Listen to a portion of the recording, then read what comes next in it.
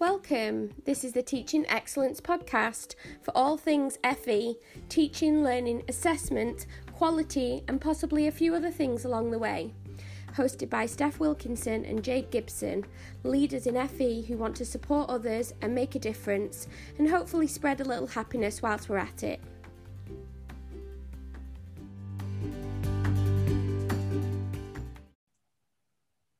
Welcome to the Teaching Excellence podcast. Today I am joined by Bryony Everett-Hackford. How are you, Bryony? I am good. Thank you so much for inviting me to be on the podcast. I'm really excited to be here. You're very welcome. I've been wanting to talk to you for a little while because I've been watching some of the things that you've been doing. Obviously, we connected on Twitter quite a while ago now, and I've been doing almost, it's evolved like organically, but I've ended up with a mini series around professional development and professional learning, and you've been doing some great stuff around that. So yeah, thanks for being here. No problem at all. How have you been? How are you doing? Yeah, really good. I'm a bit nervous, not going to lie, but I'm really excited to have this opportunity to chat with you. And it's been so lovely listening to all the other people that have been on the podcast and seeing that real sort of shared experience with professional learning. So no, I'm really excited to have that opportunity. So thank you. No, you're welcome. And like you said, it has been a big conversation, I think, in the last 15 months, hasn't it, around professional development. There's been so much change in the landscape of professional development, what that's looked like, what opportunities there've been, how people have engaged with that, and the doors have opened ultimately. We did see a period of time where people got a bit exhausted.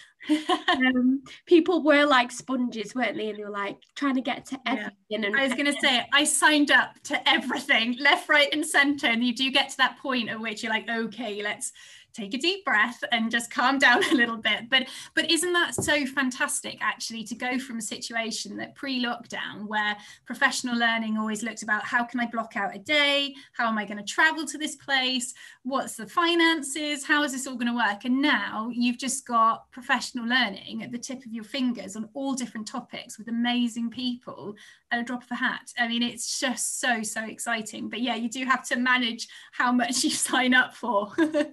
Definitely. And I was the same, you know. I accessed things that I'd never even heard of before. Yeah. But there were very new things where there was all sorts grew and got sort of launched out there, and they were just amazing to go and see and network with other people, or just see what other people were doing. And I think now it's kind of come to a point where there's lots of things continuing to happen, and people are now thinking about this blended approach, because you can't really replace some of the physical stuff in the just building of relationships and wanting to be around people that you kind of from Twitter, or you've met virtually, but actually, so there will be that re-emergence of events, physical events. But I think this building of networks, this building of events that are online has just been phenomenal. Yeah, well, I think of it, it's really interesting, you know, if I started naming the people that are so fundamentally part of sort of my own personal confidence building process at the moment, you know, I think I've only met one of them in person. You know, they are playing such a prominent role in my own development, and I haven't met most of them. You know, it's all been through Twitter, and it's all been through these types of forums, and that's quite incredible. That's really exciting to think that potential, which a year ago you never would have really entered, I suppose. No, and we kind of know, you know, people were active on Twitter, and we acknowledge Twitter's not the be all and end all. However, it's a really good place, isn't it? And I'm the same, so many people that have come into my life that have been part of these professional discussions that I've had, the growth, the learning, the inquiry about, is this the same for somebody else? Is it different for someone else? Actually, there are so many people that I've never met in person either, but have been really influential in. But it's really funny with Twitter. Up until, I would say, a month prior to lockdown, I was one of those really awkward Twitter users where I didn't really get it, didn't really get how you were supposed to post on it, and just sort of, you know, and now it is absolutely part of my everyday dialogue, constantly making connections and learning. And I really love about Twitter, I mean, I'm only on Twitter myself, but there was a real vulnerability with how people were talking about this last year, and a real sort of open quality for people to go, do you know what, this worked really well, but to also share mistakes. And that made the whole sort of process a little bit more human, and to make you feel a little bit like you are part of this collective shared experience, not just on a local level, but also on a national, global level. And everyone is just taking day by day to try and figure it out, you know. And what I loved about the networks and communities in the Twitter sphere, as I call it, is that they were so open to share that.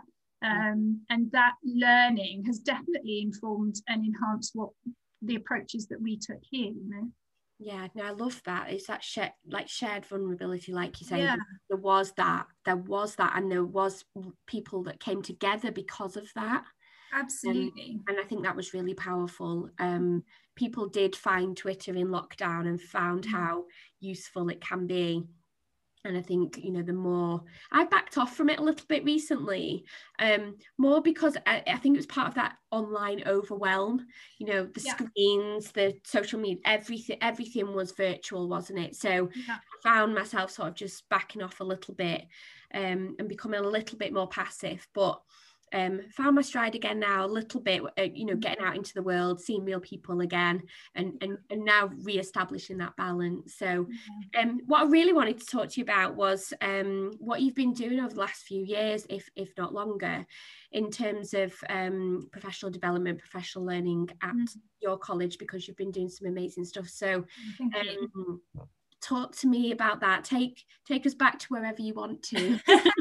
Yeah, it's quite a big journey, really, in terms of, and it didn't start with me at all. I came into a central teaching and learning role back in 2018, and the cultural shift started, you know, long before that, with our now principal Andrew Cornish and our assistant principal Amanda Daniels. They completely approached and overhauled the approach to teaching and learning, you know, taking it from being sort of like, you know, something not really discussed, to actually making it the heart of our vocabulary here in the college. And it was really amazing, actually, because at that time, my background's performing arts, so I was still in the performing arts department at that time. So it's really lovely to actually have been in a position where I experienced that cultural change as a member of staff, you know, participating in the cultural change, to now being in a position where I'm responsible for changing things that we're doing. And that's been really, really fundamental, because I do find myself stopping and thinking, right, okay, if I was back in that position, back in curriculum, how might I react to what's being asked? Would that work for me? Would that help me? So it was really lovely, actually, to experience both sides of that. So back in about 2015, there was sort of a new framework, professional learning framework, put in place called the Excellence Pathways. And it was a way of talking about teaching and learning from a very tailored, personal perspective of individual members of staff. So not kind of one size fits all, everyone goes to this session, then everyone goes to that session, but actually getting individuals to think about what is it they want, what is it they need when they look at their day-to-day teaching and learning. What are the strengths? What are they enjoying? What can they celebrate? What can we champion? What can be shared? But also thinking about, okay, here is something I need to develop. This is something I'm not confident on, or I haven't tried this before. So it all stems from a self-evaluation process, which goes out in sort of August, September time, in order for staff to really consider sort of key competencies of teaching and learning. And then from there, then that instigates professional dialogue with, whether that be with line managers, or if that be with central team, to think about how can we support that individual to develop, getting them the right sort of training, the right sort of sharing, or if it's mentoring and coaching, all the different things that people need in order to be able to really believe in themselves. I think that's what it's about, and another sort of element of those extended pathways. I mean, FE is phenomenal. I am a huge FE lover. I just think it's an absolutely phenomenal sector. And one of the things that I I love about it is just how diverse it is. You know, the routes and channels that people take to get to FE are very different to those more sort of straight trajectories that might get you into secondary or into HE or into primary. And lots of people I speak to, and myself included, I ended up in FE. I wasn't entirely sure what it was when I first got here. I was like, so what are we doing? But what that means is, because you've got lots of people that have had a sort of a more sort of squiggle route in, is that people's have got really dynamic, you know, experiences and dynamic backgrounds. And that one size fits all approach to professional learning doesn't embrace that, you know. And essentially, I really strongly feel that we have everything that we need in-house, you know.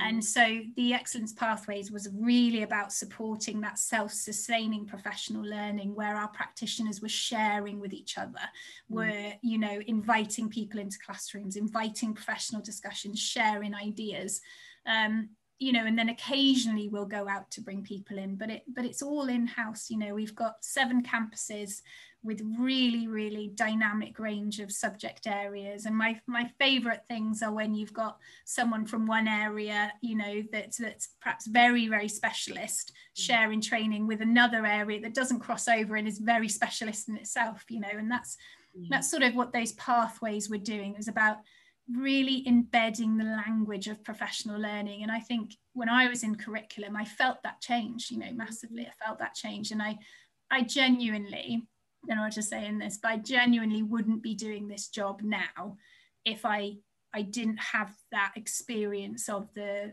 pathways, because it made me think about what I want. And not only made me sort of think about it, but then the right people in the college put the right things around me to help me grow. And the first step was you know, taking on some coordination in a particular, you know, area.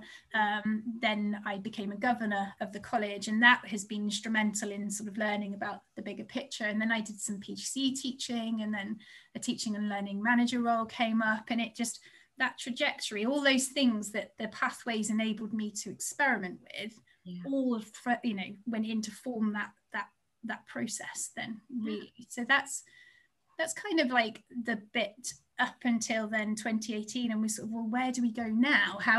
What's the next evolutionary stage? And, you know, and I'm really proud of the our culture of curiosity, as we refer to it, our action research, practitioner research approach. But that couldn't have started without all of that work that had happened beforehand. You know, it felt like the next way in order to be able to make the training even more personal, you know, giving that ownership to individual staff.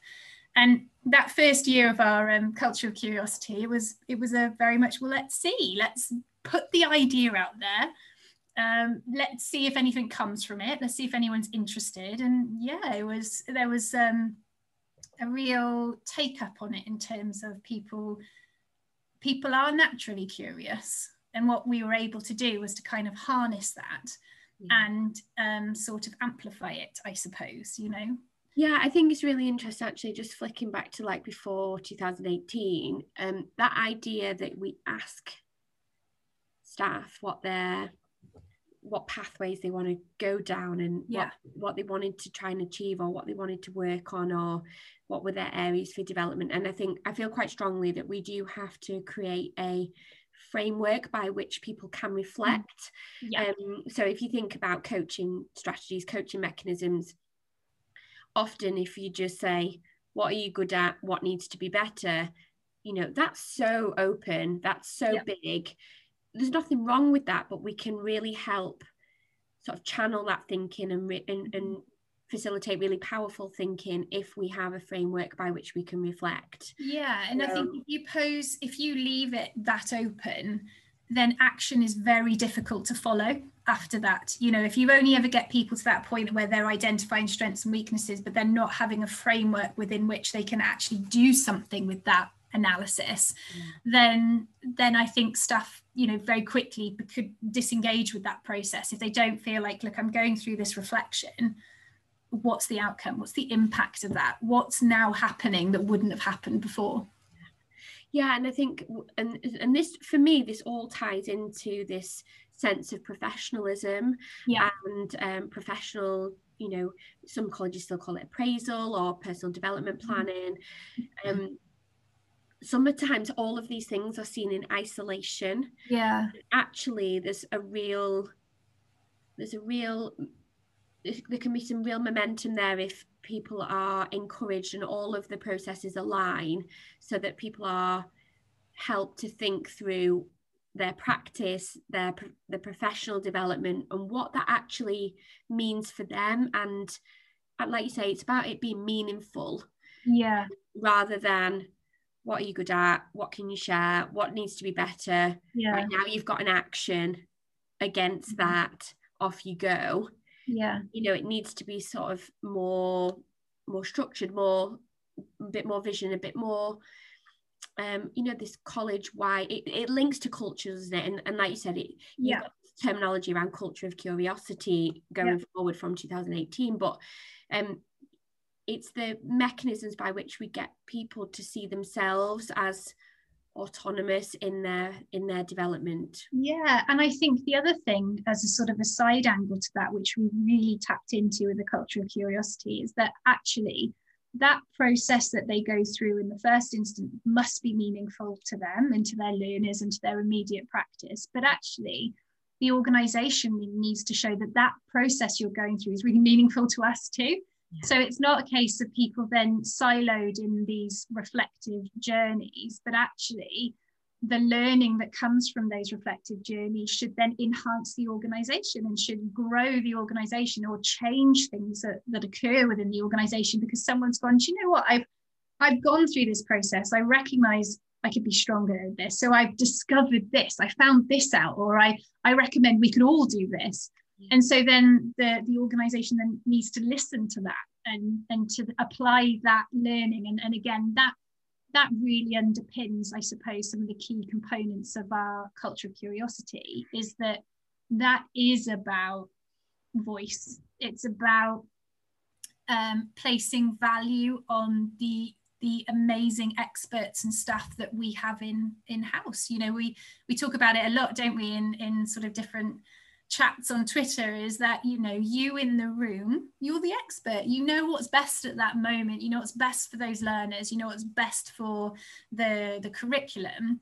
So let's use that and empower it. I mean, that is what the culture of curiosity is about, is giving people ownership and voice. Yeah, I love that, actually, because often isn't it just nice to ask the question of what have you learned, and therefore what can we change as a college? Yeah, well, our strapline is, you can make a difference, what do you want to change? So it's not kind of like, are you interested in changing things, or maybe you could, it's like, no, you can make a difference. What do you want to change? So it's very much active. It's a statement of, you can do it, and it will create meaningful impact on. Imagine having everybody engaged in professional development, professional learning, and then as you get towards the end of the year, based on what you've reflected, based on what you've learned, you put suggestions in the suggestion box. Yeah, like, I don't mean like, you know, I'm getting a jar. Yeah. I don't mean the stuffy suggestion box that no one wants to ever write and put a suggestion in, but I just mean that notion of, based on what you've learned, put it in the suggestion box. Yep.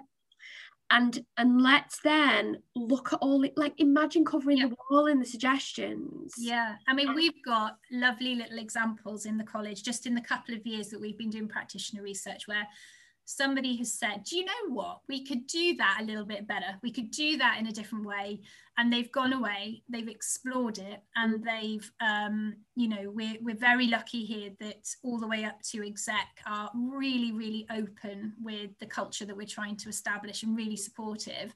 So they listen to the recommendations from that member of staff, and then in that particular area it has changed practice, you know, and you just see them for those members of staff where they can see, oh, actually I suggested that, we're doing this because I thought that was a really good idea. And that just looks really, you know, it just gives somebody that sort of confidence and that faith in their thinking. And, you know, and even if you take it down to sort of a really shorter version of that, often teachers can say, oh, well, I've suggested things, and you know, I've said it a couple of years in a row, or I've mentioned that before and it doesn't get listened to. But one, I suppose it's about, like you said, having a hunch or having a suggestion, but really having that sort of background exploration that goes with it. So that you've got this is what I've looked at, this is how I've thought about it, and this is what I'm making as the suggestion. Also, you know, that sort of real thinking about things in a way that's innovative as well. So I mentioned earlier that, you know, innovation for me is not the big shiny things. It's just about pushing the boundaries of what we normally do or what we've always done, and how can we think more creatively? How can we nudge things forward, but in a way that's a bit more efficient or a bit more effective? And I think, you know, for me, innovation is adding all of those little nuggets together. Yes, sometimes it can be big projects, big ideas, but, you know, developing that culture where suggestions are valued, suggestions are heard, and actually put into action. I think that's massive. And I think what it helps to do, you know, because we all have those moments, don't we, where we can feel frustrated, or we've got a missed opportunity here, or we could be doing this a completely different way. And I think, you know, just even in that basic level, it gives people a framework and a language with which to go, okay, that is frustrating. Here now I can pick this up and I can approach this from a way where actually, if I do go away and look into it and I can explore it, see what others have done, see what other writing is out there, perhaps experiment myself, and then from that extract an idea or a potential solution or a recommendation, it turns it into a much more sort of solution focused environment of people realizing actually they don't need to just be, you know, frustrated with something. They can also do something about it and then take action.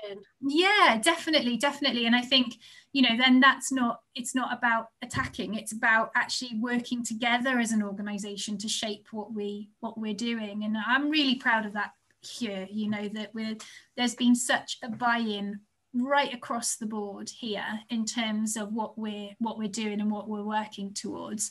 And that really helps to give that foundation to keep growing the work that we're doing. And it's really exciting, and it's nice that the culture of curiosity, it pops up in all different places over the college as well, in different sort of meetings or different opportunities of staff coming together. So it really feels like it is starting to sort of, you know, permeate right through, which is really exciting. Yeah, it's great. So talk to me about 2018 onwards then, you know, what are you doing and what's happened and where you're going? Yes. So actually I should say, usually my room is covered in flip chart paper everywhere, lots of like thinking and ideas on it. It's not there at the moment, but so when we got to 2018, we started thinking about, right, what next? Where do we want to go? And I've always been really passionate about, you know, sort of practitioner research. And I was like, well, you know, that we've got pockets of it happening. So we had the HE scholarly activity program. We had an ILM program running, which had a research module in it. We had staff doing MAs and PhDs, and we had PGC learners, and then a sprinkling of sort of others interested. I was like, look, we've got the beginnings of a community there. They're all working in silos. There was, you know, no crossover at all between those different groups. So the first thing to do was to tap into those groups that existed and pull them together in as one recognizable community and talk about research, you know, and support them to go and share their work at events. We were in the AOC conference in London in that year. And that was a really lovely boost to our confidence, sort of to have staff presenting in year one, which was really great. And at the end of that year, all of those different collections of people shared their work at the Festival of Practice. And it felt really lovely to just take a step back and watch all this peer-to-peer sharing happening. And sort of how it worked with the Festival of Practice was that everybody had either a product or process focus for their workshop. So they could either hand over an idea, hand over a product, you know, or a resource or whatever it was they wanted to do. or they could use the session to sort of do a peer review, to inform their thinking and challenge their thinking, test their thinking, and to move it forward. And people really liked that. They liked that there was this sort of, it meant people felt part of the journey, even though they hadn't done any research themselves that year. For that hour, they were part of somebody's project, and that really springboarded then the ethos moving forward. So we moved into year 2 of it, again pulling on those different people, bringing those pockets together, using staff that were sort of in our extended pathway, sort of advanced practitioners, bringing those together. And then in this year, we're in a very lucky position where we've managed to secure some funding from a professional development fund to actually buy learners out of a few hours a week. So they have dedicated specialist thinking time for action research. And we are only a couple of weeks away from our next Festival of Practice. So it's been so exciting. And I think, you know, we've had articles in the Test magazine and Joy FE, and again, just seeing the massive boost to the confidence that gives is absolutely huge and should never be underestimated. You know, I've got a couple of articles in my office that staff have written that have been published, and it's so proud of them, so proud of the staff, and proud of the organisation for supporting staff to do that as well. Yeah. And I think there is a movement, there's a bit of movement towards recognising that staff need time to think about their practice. We know that, you know, funding can be, you know, can tie our hands together somewhat in terms of workload and how we go about doing things, but there are colleges now recognising the importance of giving people the time to think or reflect. Yeah. And, you know, even if it is sort of bare minimum where, you know, there's this 1 hour a week where people, teams can come together, think together, reflect together. But like you said, building that up to a place where you've got a process by which people can apply to be part of the different pathways and, like you say, be able to buy back some time. Yeah, and it's just amazing. And I think that was one of the things in the early days when I was sort of looking at getting people involved, and they were like, you know, and I was like, look, I can't give time and money at that stage. You know, we have to find the momentum first. Is the desire to be part of this type of culture here? And it was evident really quickly that it was. There was no sort of worry over, oh, is this going to be something that we do for a year and then people lose interest in it? You know, that absolutely hasn't been the case. And I, you know, we're in the process of applying for funding for next year, and the plan is to significantly increase the amount of places that we have for action research as part of our new pathways moving forward. And I think something to come back to as well as, you know, that's sort of the in-house journey. Yeah. But that wouldn't have happened without the networks that I've been able to participate in externally, in order, because those early days when we were starting up our approach to research, it felt quite lonely. I was like, is anybody else doing this? You know, I felt really kind of like, we're down here in, you know, in Southwest Wales. I'm like, I don't know anybody. I'm just kind of here trying to figure this out. Is this possible? And then I had an introduction to the LSRN, and just it snowballed. Then I went to my first meeting up in London, sat there going, oh my gosh, I shouldn't be here. Look at these amazing people that are talking about all these phenomenal things they're doing. And I was like trying to sit really small, like trying to disappear into my chair. But I left that event with somebody offering to support a little bit of funding, and with being introduced to people. And so, I mean, Sarah Jane was a big person that I was introduced to first. I mean, the Festival of Practice title is from something she used to, you know, was doing at that time. And you know, that's from her, and having conversations with her in those early days. And then from there, that snowballing and meeting Lou and Joe and Sam and Kerry and yourself and Gary Husband, all these different people who just, you know, whether they know it or not, have been absolutely fundamental in my own professional learning. And I know I wouldn't have the confidence to be doing any of this without their input and their networks. And that might be from listening to podcasts, reading articles, you know, going to research meets, or it's just, you know, sort of passively reading their Twitter feeds, you know, it's sort of all those kinds of things have just played a really key role. And, you know, it's all aligned to help support and grow that. And that's, you know, I can never recommend to people enough, don't be, I think our default often can be, oh, don't worry about what I'm doing, just don't look at me, I'm just doing something over here. But actually to go, you know, actually we're doing something that's kind of cool, and I want to share it because I want it to be better and I want it to grow. And the community has been so welcoming, you know, for that. Yeah, and I think it comes back to one of the things that I've been able to just see across the sector for years is, you know, we're all in colleges across the country trying to do similar things, but not always talking to each other about it.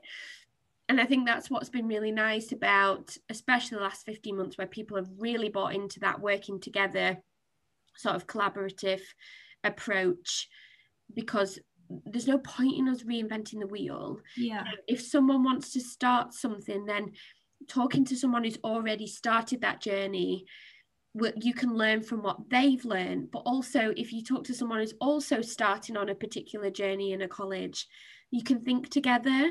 And it's that diverse thinking, that collaborative thinking that really helps, isn't it? That the momentum. I think it's the generosity behind that as well. And I go back to Sarah, because I met with Sarah, right, I say met all online to begin with, right in the early days. And she was so open and so generous in her sharing of the Festival of Practice. And that Festival of Practice now is a staple for us. It's a huge part of what we do. And that came because of her generosity.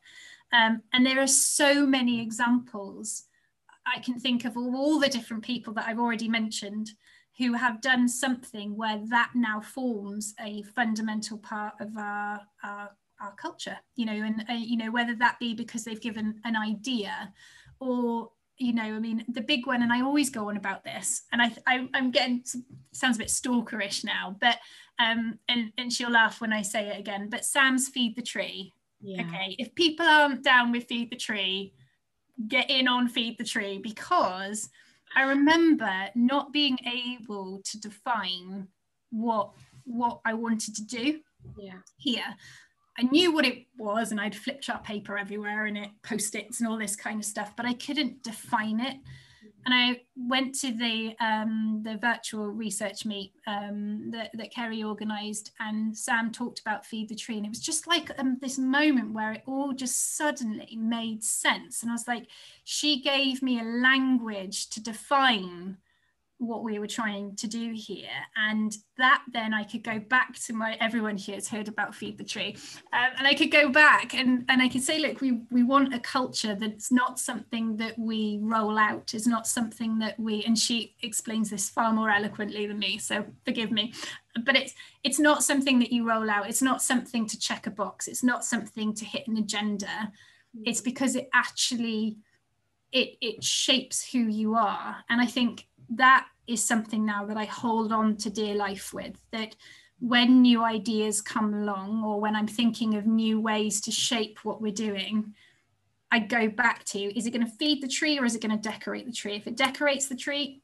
no, we're all right. Does it feed what we're doing? Then yeah, if I can say yes, that this will actually keep enhancing what we're trying to do and enhance the professional learning of staff, then so it's, I suppose it's my little quality sort of checker in a way. And it was just that real epiphany moment where I just suddenly had the words to explain, and that's been lovely, you know, when we've been trying to roll out this culture, is it gives me the confidence and the strength to say, we can't tell people what to research. I don't want us to give a list of these areas or this topic or this, you know, group of learners. It's got to come from natural curiosity. An individual saying, do you know what? I wonder if we could do it like that. Or I wonder if anyone else has tried that. Like that's the nugget, but that could be about anything. I mean, we have this year the umbrella idea of blended learning. But the projects under that are so varied and so dynamic, and some are very sort of focused on a particular area. Others are much broader in terms of the landscape they cover, you know, and that for me is really exciting. Great. And you mentioned Festival of Practice. Yes. How has that evolved, and what does that look like? Because it sounds really exciting, and I know a little bit about it, but I'm sure other people want to know. Yeah.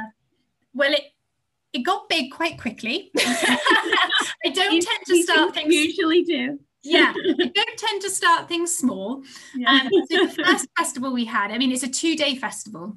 And then at any one time, there's probably 10 sessions happening that staff can select what they want to go through. So there's no directive of you have to go to this session or you have to go to that. You know, you can say we design a website that goes along with the festival, so that prior to attending, people can trawl all the different pages of research so they can see what they might be interested in attending.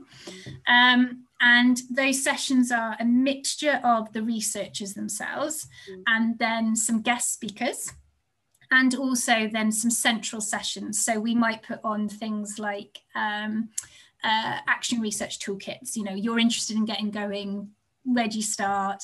A session on sort of case studies of change, so looking at showing in-house examples of where sort of, you know, researchers had direct impact. This year though, we've got a bit more of a social media angle to it, so we're going to be doing an attempted Twitter takeover. So we'll be doing some elements on that on the a little bit nearer the time, where we will be running sessions where we get our staff on Twitter and getting them talking on Twitter during that session.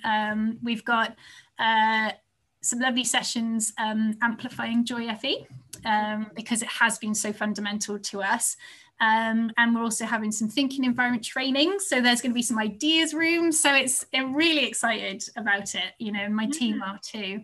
And then at the end of the event, so that's sort of, we have a window right at the end, where then it's like a consolidation. So people then get back into their teams and have that opportunity to chat about what they saw, what they liked, what they want to, you know, perhaps try, or if they missed something, you know. So it is all about peer-to-peer sharing. And what I'm really excited about as well, I keep coming back to this complete organizational buy-in, is the event itself is launched by our executive team. So they each lead a session, they accompany a guest speaker, and they launch it, and that is really exciting too, because then it means everybody is involved.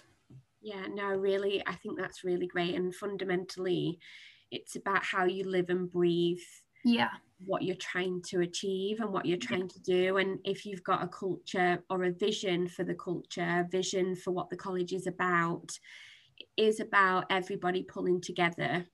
Yeah, definitely. To achieve that. Otherwise, if you're that person that's sort of on your own trying to develop something and change culture, and it's not permeating the whole being of an organization, then you're always going to have blocks, and it's always going to be challenging. So it's, you know, having that real discussion about what are we trying to do as a college, what are we trying to achieve is important at all levels, isn't it?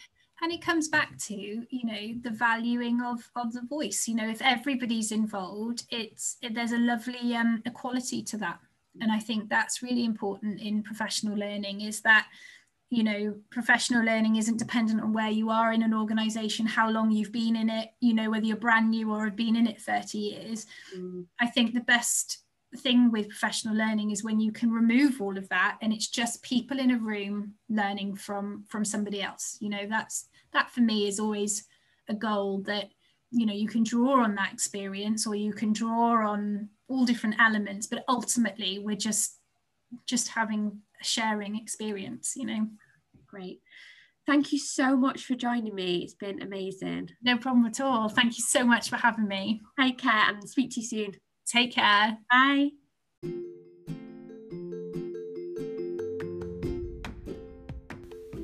Thanks for listening to the Teaching Excellence podcast.